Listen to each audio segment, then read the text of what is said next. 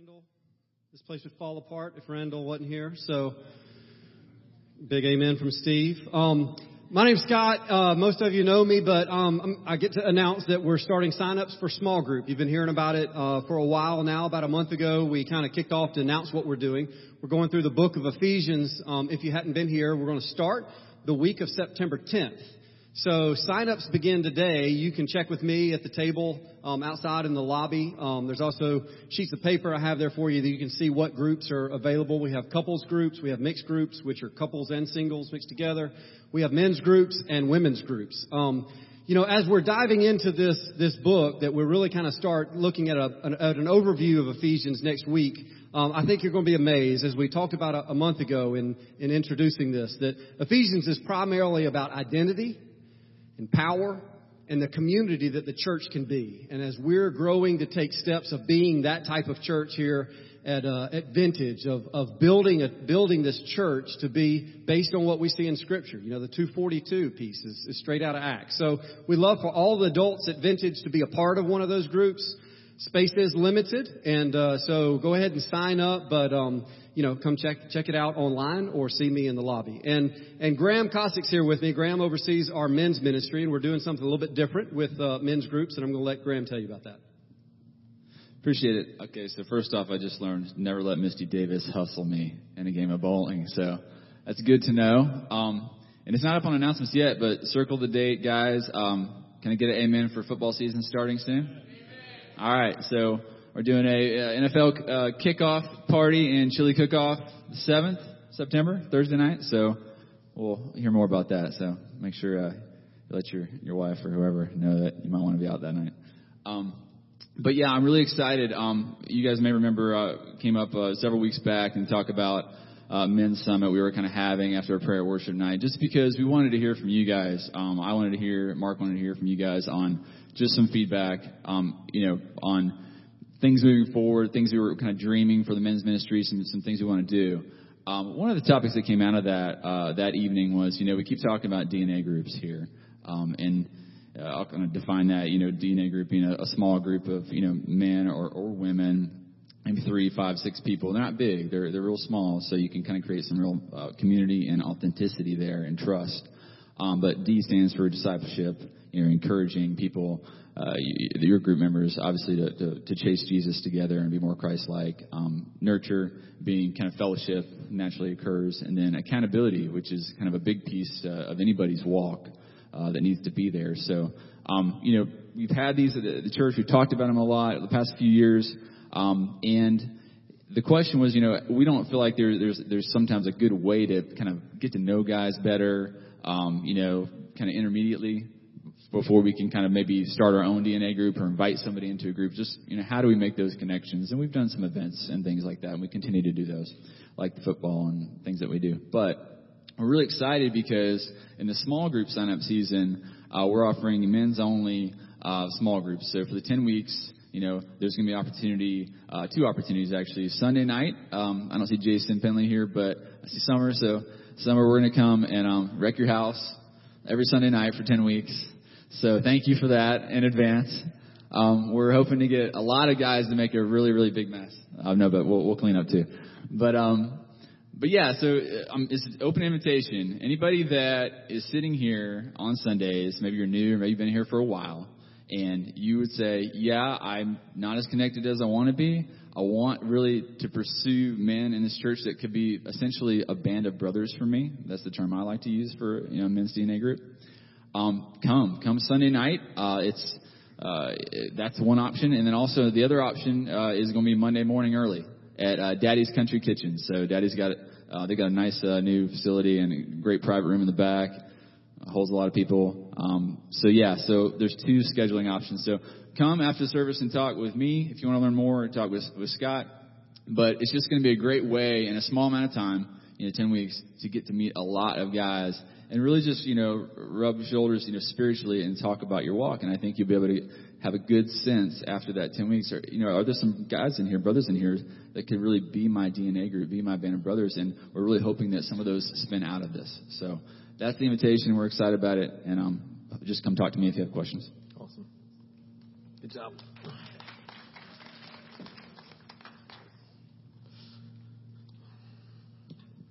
I said the first service, and that I just want to encourage you. I know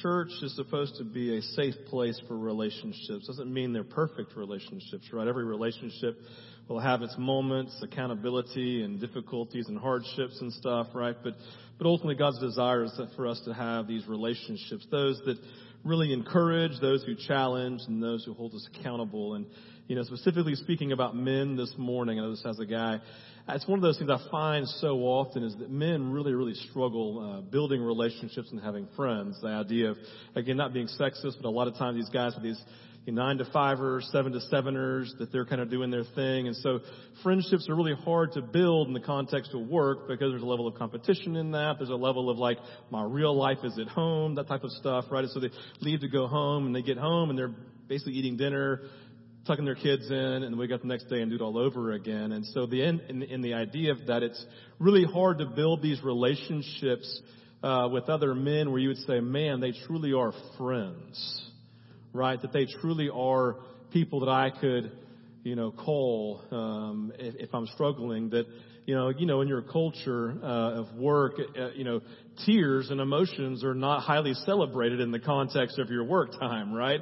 And so all of these men who are made in the image of Jesus, who says he wept, and there were lots of emotions and tears, he expressed a lot, because he was a human being, right, that had emotions because God designed us that way. We have a group of men who are told they're not supposed to be emotional.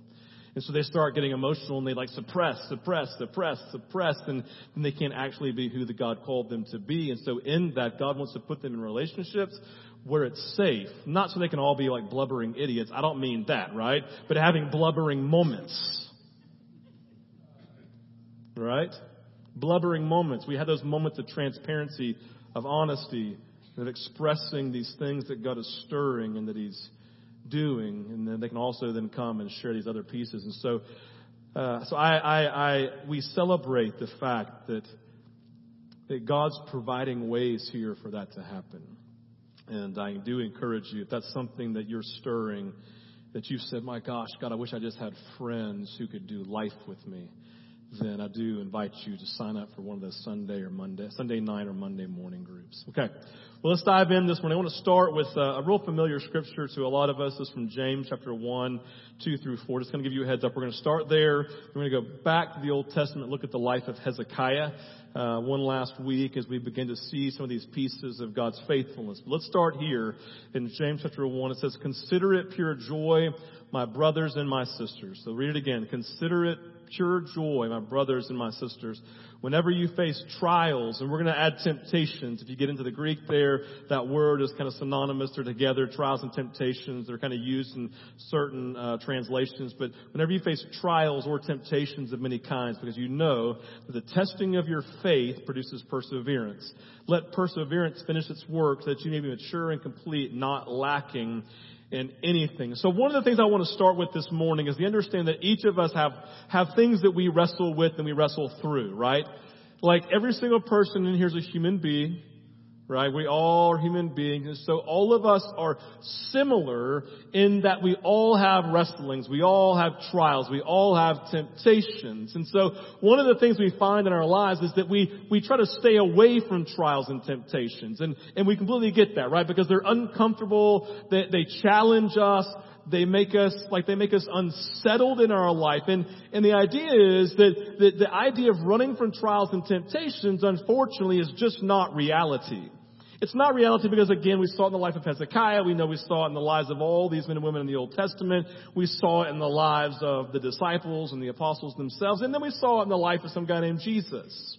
That it was a vital component of his life as a human being. And so when Jesus speaks through James, he says, hey, I want you to consider it joy when you face trials and temptations, because they have to happen in your life ultimately so that perseverance and endurance can rise up inside of you so that you can be mature, you can be complete and not lacking anything. And so what the writer comes and says is trials and temptations are going to be a natural part of your everyday, or at least your seasonal life. It's not going to be every day, but it'll be literally every season. There's going to be these trials and temptations. And the idea of those trials and temptations is to teach us to express faith.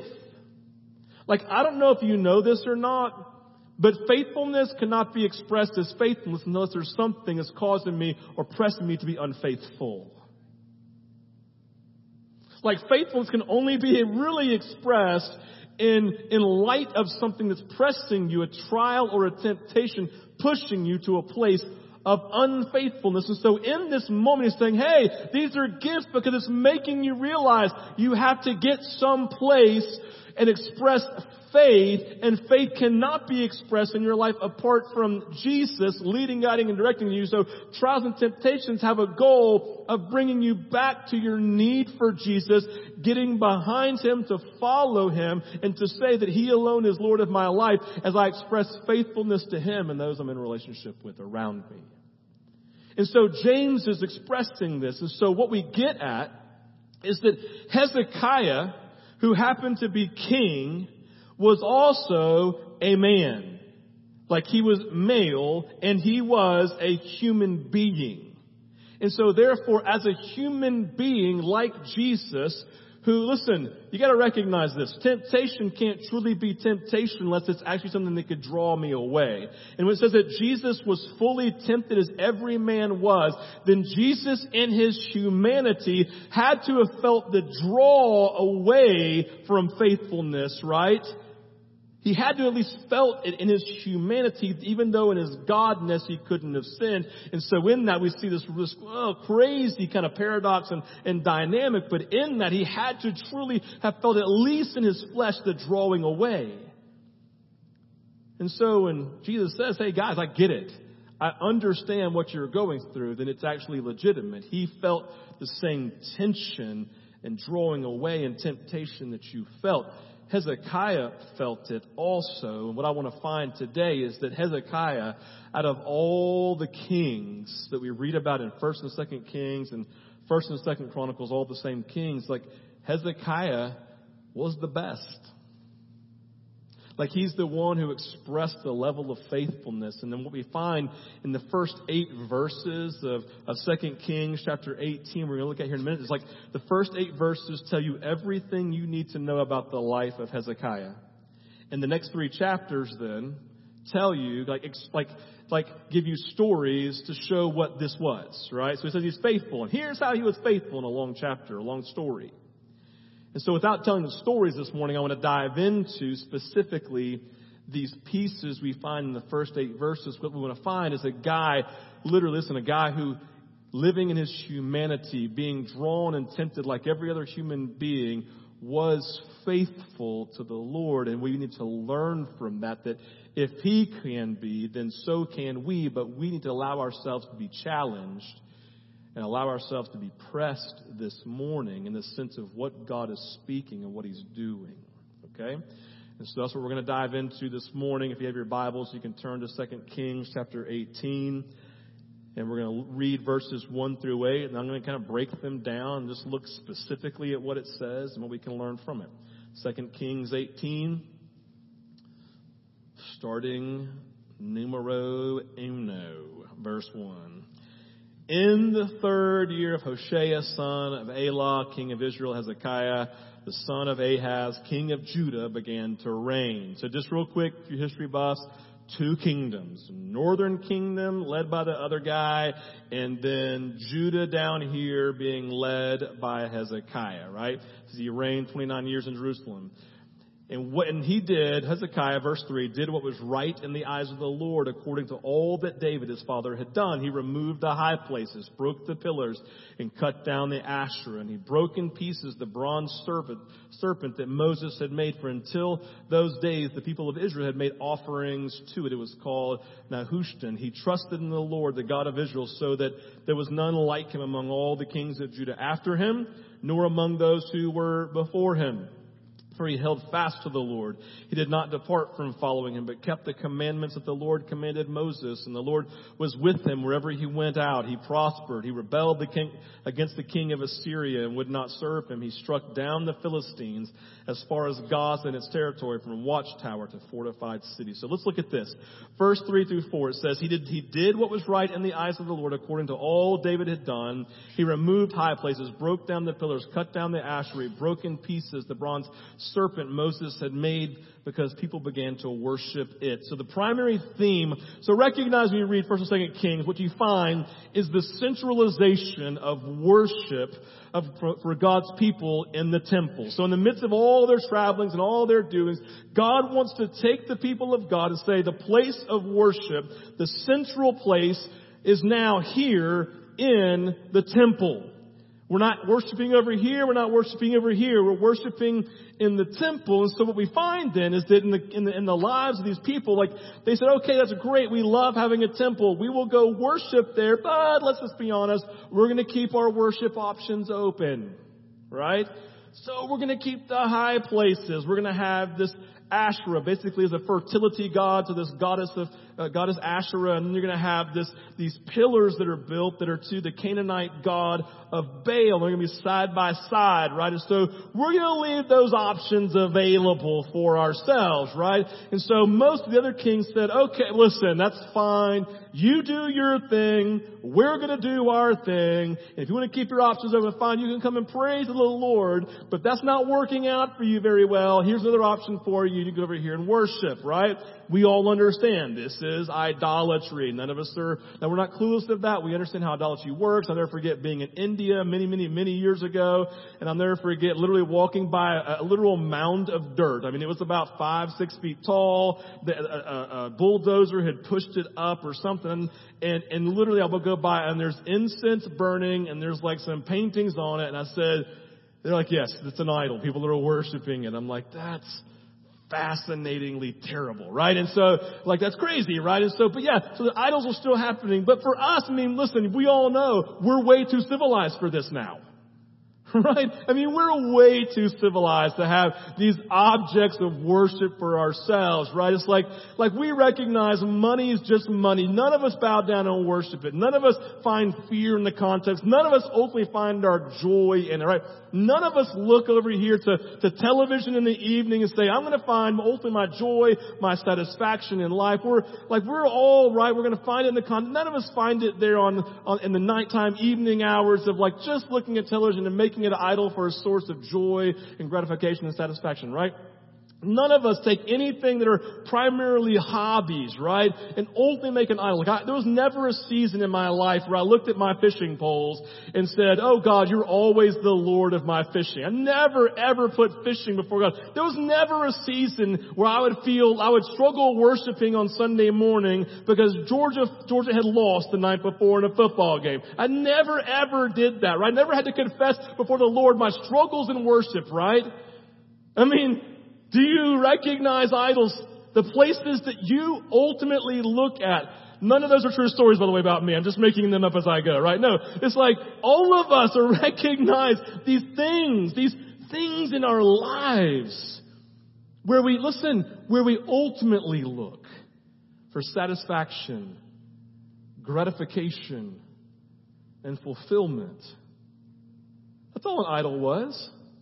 They were looking for something to meet the ultimate needs that they had. Do you see that? Like, do you recognize the tension? And Hezekiah, man, he goes, that's not happening in my reign. God's the only option. This is always going to leave you lacking. If you want to go up there on top of the hill and like you want to cut yourself, because they would do this, to, I don't know, like to show they were human to bleed. You want to cut yourself, and that's not good, right? He wants to centralize worship, right? You never want to lose like your children and your wife in the middle of a football game because you're being a complete jerk and yelling at them. I've never done that. Don't say anything, Sarah, right? It's like I'm there and Anna like, never do that. Like Anna and Sarah go, we don't like you during football games. They're like, oh, Jesus, right? Forgive me. Or just make Georgia win, God. It doesn't really matter. One of the two. I mean, come on, right? And so in this thing, right, it's like, and so Hezekiah goes, nowhere else. Nowhere else. There's no other option. There's no other option but Yahweh, Lord. And let me tell you what we're doing. I'm king. You got to obey me. We're coming to the temple. And you're bringing your sleeping bags. You're coming to the temple. You're bringing your yoga mat. Whatever it may be. Listen, yoga mats are better because you get out of those a whole lot easier to worship the Lord, right? Sleeping bags is not awkward, like getting out, right? No, yoga mats, just dump right up. It's fantastic, right? So in the context, Hezekiah recognizes it. But here's the funny, that was awesome. Was that you, Laura? She just snorted in public. That was amazing. Bless her, Lord, right? It was so good, right? Man, that was awesome. Was that funny? That must have been Jesus. All right. So second place, right? So the second place, we find God moving in Hezekiah. Take a deep breath. He took something that had been used of God, holy and religious, used of God, this serpent, this bronze serpent in the book of Numbers.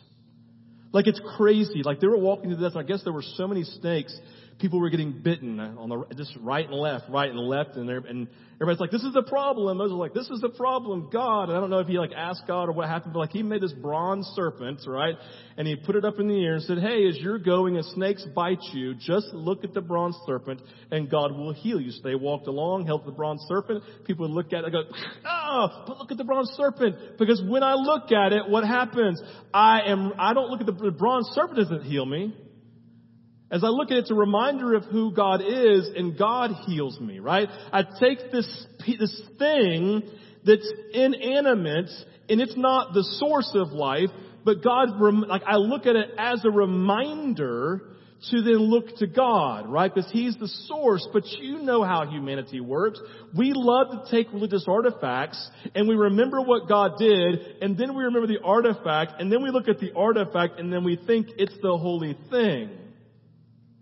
And so isn't it interesting how we will take religious, holy things that God has moved in the past and we deify them and we worship them and we make them the holy thing? I mean, you ever known somebody that says, they the KJV, it ain't inspired? You ever know somebody that says, you don't do Sunday school? That's what God's doing. You ever know anybody who says, well, it doesn't look like this revival from the past?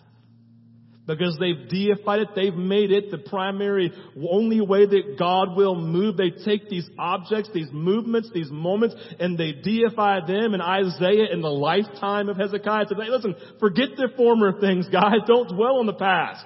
I'm doing something new today. Do you not perceive it? Are you so caught up in looking at the bronze serpent, you can't even see where I'm moving today because this is all you've known and you don't look for fresh manna today because you want to find yesterday's manna? Are you serious? We've already talked about this. Hezekiah, we've already talked about this. I'm crushing the bronze serpent. You can't, I'm going to melt it, I'm going to burn it, I'm going to crush it and never use it again. You cannot worship it. There's only one God and you worship Him. You define Him today, not focus on who He was yesterday. Do you know anybody caught in yesterday? Well, I wish it was just like that. God says, well, I don't, because that was my yesterday manna. I'm doing new manna today. Do you not perceive it? It springs up like a spring in the wilderness of your own heart. Hezekiah recognized it. He says, we're not deifying anything but Jesus. Hezekiah. Verse 5 and 6. He trusted in the Lord, it says. He held fast to the Lord. He followed God, did not depart from Him. He kept the commandments given to Moses. Hezekiah trusted in the Lord and held fast to the Lord. I love the connection of these two phrases. In the midst of an army coming, in the midst of this king of Assyria coming with a much larger army, Hezekiah turned to the Lord and held on to Him, would not let go. He would not let go. It's like when my kids were little, right? My kids were little, just like every other child, just like every single one of you. Like something would happen and they would get scared. And I'll never forget moments where they'd be sitting in other people's laps. Like even sometimes like grandparents' laps. Something would happen that would cause a little, like a noise. And they would go like this and look. And they would get off of laps and come running to either me or to Randall because they knew they could trust us when something fearful happened. He trusted the Lord and held fast to Him. He would not let go. In the moment of fear,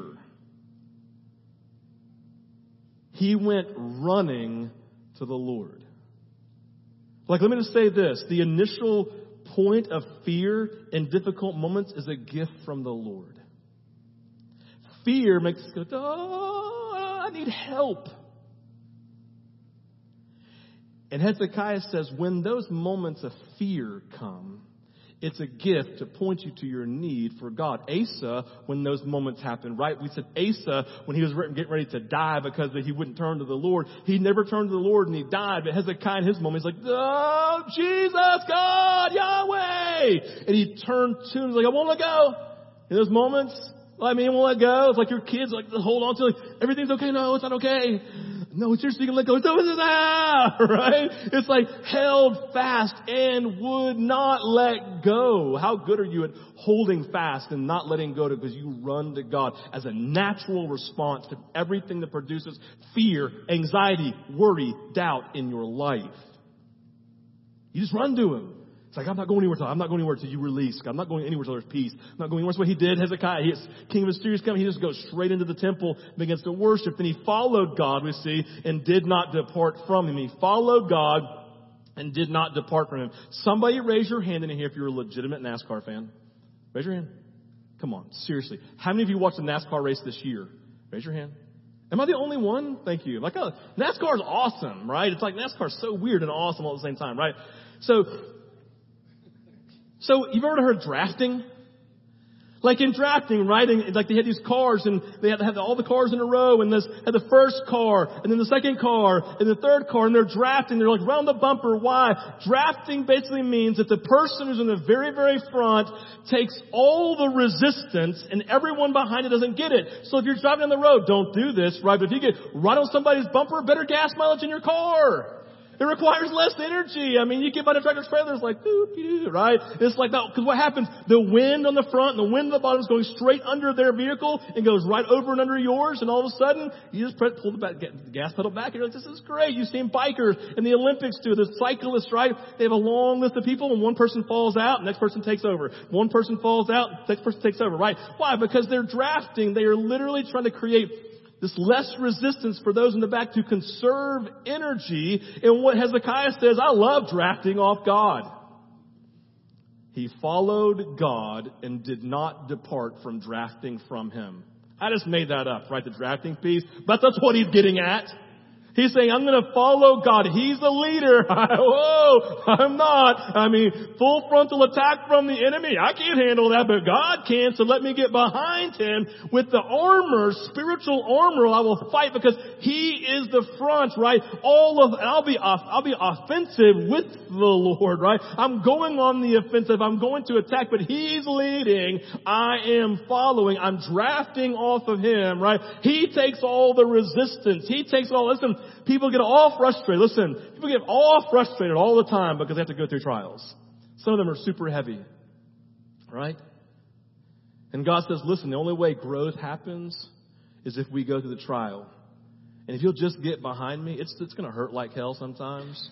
But trust me, it hurts me a lot worse. Because if you're following me, we can make it through. Because I have to get you to the other side for breakthrough. I have to get you to the other side so that you won't be lacking, so that you will be complete and mature in everything. Will you just get behind me? Would you stop whining? And will you just get behind me and stop being so negative and just celebrate the fact that I'm leading you? Man, then He kept the commandments of Moses. You know the 10 Commandments, that are really like hundreds of commandments when you look at all of them, right? And He says that, Jesus said this in John 14:21. It's super simple. Hear this, children and your parents, hear this. Whoever has my commands and keeps them is the one who loves me. Honor your parents. Why? By being obedient so it'll go well with you. Whoever has my commands and keeps them, is obedient, is the one who loves me. So what He's saying here, really simply, is there are these laws. Hezekiah saw them. He's like, God, I want to stay behind you. I want to follow. I want to be obedient. I'm not going to create my own laws. I'm not going to create my own areas of obedience. God, I'm going to figure out what you're doing, where you're moving, where I need to keep in step with you and follow behind you in complete obedience, Lord. because you love me and I express my love in return to you. So we go on in verse 7. It says, he rebelled against the king of Assyria and struck down the Philistines. Listen, the Assyrians were the most fearsome army. They basically had overtaken all of what we consider the present day Middle East. Or literally, their reign and rule came all the way down, literally, even to, it bordered Israel and Judah on both sides like this, right? Like they were all around them. And so in the moment, right, Hezekiah recognized, man, they're a lot bigger and stronger than we are. I'm not going to go pick a fight. God has not led me to that, so I'm going to be wise, right? He wasn't living in fear necessarily. He was just exercising wisdom. Let's just try to keep silent. Let's just not attack them. God has not released us to do that. I'm not going to step out of his will until all of a sudden one day, Sennacherib, the king of Assyria, comes and says, now you're next on my hit list. And in the moment, we read in 2 Kings 19:1, it says this, and just read it. I'm not, it's not on the screen, just follow along. It says, when Hezekiah, just listen to me, when Hezekiah heard that they were coming, he tore his clothes, a sign of like, right, and covered himself with sackcloth and entered the house of the Lord. That's the moment of fear, right? This moment of like a holy fear, like, he's big. You all get it. Those moments you feel like you're going to lose your job, your child's done something, you're like, how can we respond to this? How are we going to make it? Whatever it may be, like that. Those moments of fear, moments of like, I can't, right? I can't do it. Like that's a gift from the Lord. And so in this moment, Hezekiah's like, oh God, and goes into the temple. And he prays, and Isaiah the prophet says back to him, hey, Hezekiah, do not be afraid because of the words that you have heard, with which the servants of the king of Assyria have blasphemed me. Behold, I will put a spirit in him so that he will hear a rumor and return to his own land, and I will make him fall by the sword in his own hand. And if you read through, there becomes like, I'm not going to read it this morning, but you go back and read it. His prayer life changes. If you read it, I challenge you to read it. Hezekiah's prayer changes. You know those moments of like freak out prayers versus the prayers of faith because you've heard the Lord? You know what I'm talking about? Like oh God. Yeah, right? He changes. You go see how he prays. He changes. It's palpable. It's a felt difference. You need to, seriously, go read it yourself this week. I'm not going to read it to you. You need to read it. It's different. All of a sudden he's heard from the Lord. He knows what's going to happen. He's still following. He's not stepping out from behind. He's still drafting off the Lord. He says, God, would you come and do this thing that you said that you're going to do? And he prays in faith. He rebelled against the king of Assyria, and then he struck down the Philistines. He rebelled in direct obedience to God. He followed. He trusted God's word. He trusted God's faithfulness. And when the word of the Lord came, he embraced it.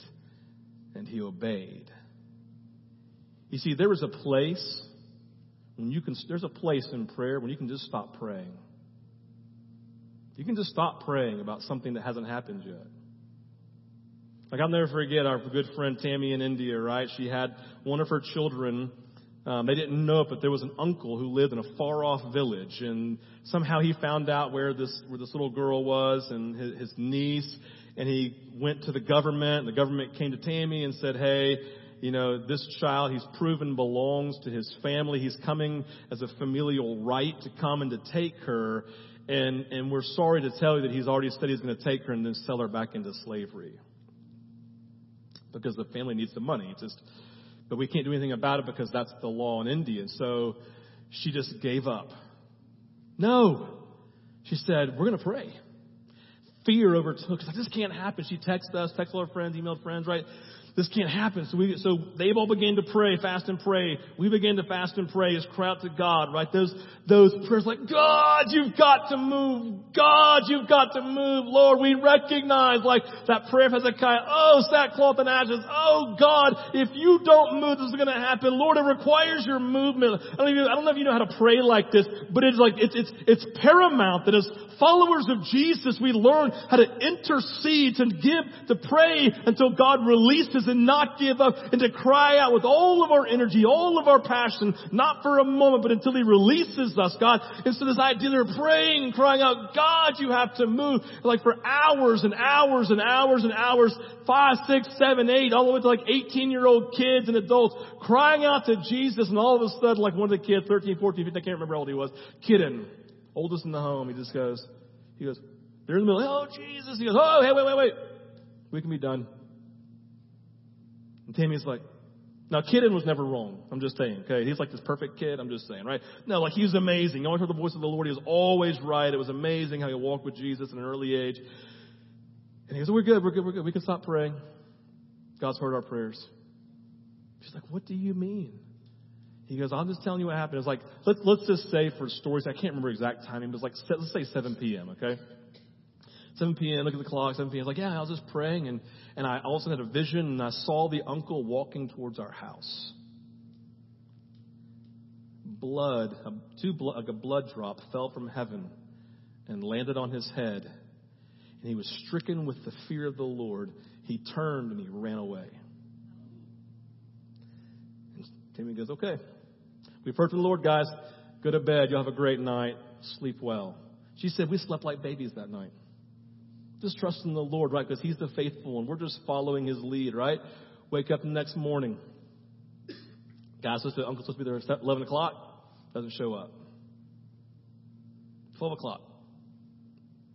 Doesn't show up. 1 o'clock. 2 o'clock. 3 o'clock. Finally, like, let's call the social worker. Call the social worker.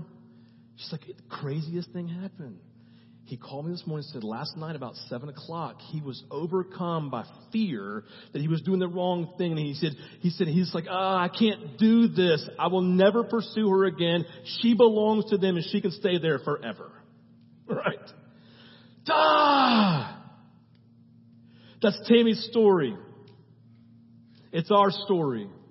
It's the story of Hezekiah. And my simple wondering for us is, like Hezekiah, do we have this fear that leads us in moments to get behind Him and draft off of Him? And we draft off of Him. We come and say, God, we're going to cry out in prayer because You've made it very clear in Scripture that You've called us to be houses of prayer who never stop praying, who always intercede, but we're doing it with You. We're behind You when we're doing it, God. So we're doing it with You. And in that moment, God, that You will commit that in our fear and getting behind You, Lord, that You will then be strong for us and You will come and fight for us. Even though we may go through a trial or experience temptation, and even though, God, that may be overwhelming, You're actually leading us through, so everything's going to be okay, right? It's going to be overwhelming, but it's going to be okay. So God, You're going to lead us. And so God, we're going to cry out, till all of a sudden we've heard from You, and then our prayer changes. Jesus, thank You that You've heard our prayer. And now, God, we will, in anticipation and with faith, wait in hope for Your victory. This is the life of Hezekiah. And here's the reality. It's like he's just a human being. Like, he's no different than you. He's no different. He's just a human being who in the moment said, I'm not going to lean into my own control, right? I'm not going to lean into my own making things happen. I'm not going to fall into the ditch of fear and just live in fear. God, I'm going to get behind You. I'm going to get in behind Your leadership. God, I'm going to cry out and say, God, I don't have faith, but I don't have faith in my own strength. But God, would You give me faith to believe and to get behind and to cry out and to cry out and to cry out and not give up. And as we not give up, God then speaks to the most, says, I've heard. And also we go, we just gained victory. Jesus, thank You. We're going to stop praying now. And now we're just going to begin to thank You for Your movement, Your leadership, and Your lordship, because You are King. You remember David? Who is this Philistine who thinks he can blaspheme our God? Well, I'm going out there. No one can do that to my dad. No one can do that to my Lord. Who is He? God will go with me. Because the thing that happened in my time. It's not happening in my lifetime. I'm not letting somebody do it to my God. Do we let it happen to our God all the time in our own lives? There's no guilt in this. It's more of like I can live this life. There can be an awakening in my heart to this reality of I can live like this. Yes, absolutely. It's your destiny. It's your calling. It's why God sent His Holy Spirit. He says, I've sent my Spirit to remind you of everything that I've said and done and to empower you to do the things that Jesus did and even greater things than these, because I'm leaving to go to the Father so I can send my Spirit. So not just one group of people have the power of the Holy Spirit. Everybody does who knows Him. This is to define our lives. We invite the worship team to come forward as we come into time of prayer.